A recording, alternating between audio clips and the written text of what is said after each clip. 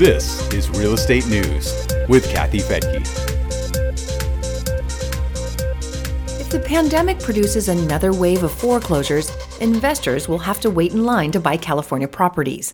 Governor Gavin Newsom signed legislation into law that will give several other groups of people priority in the purchase of foreclosed homes, including previous owners. It also prevents auction bundling and imposes steep fines on those who let foreclosed homes turn into eyesores. I'm Kathy Fettke, and this is Real Estate News for Investors.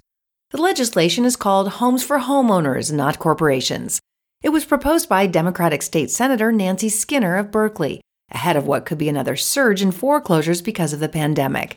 It's meant to prevent the conversion of single-family homes to rentals by corporate landlords. The way it works is that foreclosed homes would be auctioned off individually. Sellers wouldn't be able to bundle the homes together as they did 10 years ago.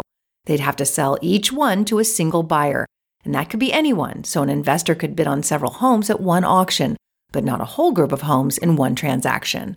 The auction would trigger a 45-day period in which tenants, families, local governments, nonprofits, and land trusts could bid on the same properties, and homes would go to the highest bidder. The rules apply to single-family homes and small multi-housing with up to 4 units. The 45-day window would give people who lost their home time to get their finances together, to get help from a family member, and possibly get their home back. Tenants would also have a crack at buying their longtime rental. And local governments, nonprofits, and land banks could also do something to preserve owner-occupied housing. The legislation would also prevent blight by imposing fines as high as $2,000 a day for homes that are allowed to deteriorate. Skinner says, "We cannot afford a repeat of the foreclosure crisis, when corporations gobbled up tens of thousands of homes and significantly reduced homeownership among California residents." She says, SB 1079 will help prevent another housing takeover that transferred massive amounts of wealth from California families to big corporations like Blackstone. Back then, private equity investors and hedge funds swooped in at a time when many people were scared to buy homes. Property values had taken a nosedive, and no one knew how long they'd go. People were skittish. Traditional investors were cautious. Loans were also hard to come by, and the number of foreclosed homes grew, turning neighborhoods into ghost towns with neglected homes falling into despair. Whole communities became undesirable. That's when the government stepped in with a program that incentivized institutional investors to buy those foreclosed homes.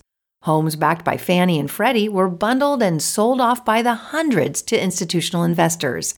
The Atlantic reports that between 2011 and 2017, corporate investors spent a total of $36 billion on more than 200,000 foreclosed homes. It was generally believed that institutional ownership would be temporary, that the corporate investor would rent them out while property values recovered, and then sell the homes back into the market. As you know, that did not happen, and the corporate landlord was born. According to the Wall Street Journal, some of those same corporate landlords are preparing for what could be another buying spree. The news site says that real estate investors have a mountain of money, and they're ready to invest. The nation's largest landlord, Invitation Homes, is one of them, along with American Homes for Rent, the Blackstone Group, JP Morgan Asset Management, and others. But it won't be as easy this time around. There hasn't been a wave of foreclosures during the pandemic because of a foreclosure moratorium authorized by the CARES Act and mortgage forbearance programs. But even when those expire, the price of a foreclosed home will be higher because home values have not dropped. Homeowners also have more equity in their homes, so they probably won't be just walking away, as many did during the Great Recession. They'll probably try to sell them, pay off the loan, and take some equity with them. There are a lot of delinquent loans, though, and it's likely that a good portion of them could foreclose if they're not able to work out a loan modification. Black Knight says there are about 2.9 million homes enrolled in forbearance programs right now. That's about 5.6% of the 53 million currently active home loans. The Mortgage Bankers Association has a slightly higher estimate. It says that 5.9% of all home loans are forborne, or about 3 million loans.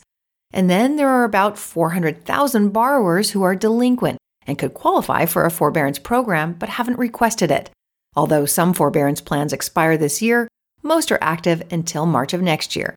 And again, it's my opinion that banks will try to modify those loans at that time. Either way, the new California law goes into effect on January 1st. If you'd like to know more about the California law, Please follow links on the webpage for this podcast at newsforinvestors.com. I'm Kathy Fettke, and thanks so much for joining me here on Real Estate News for Investors.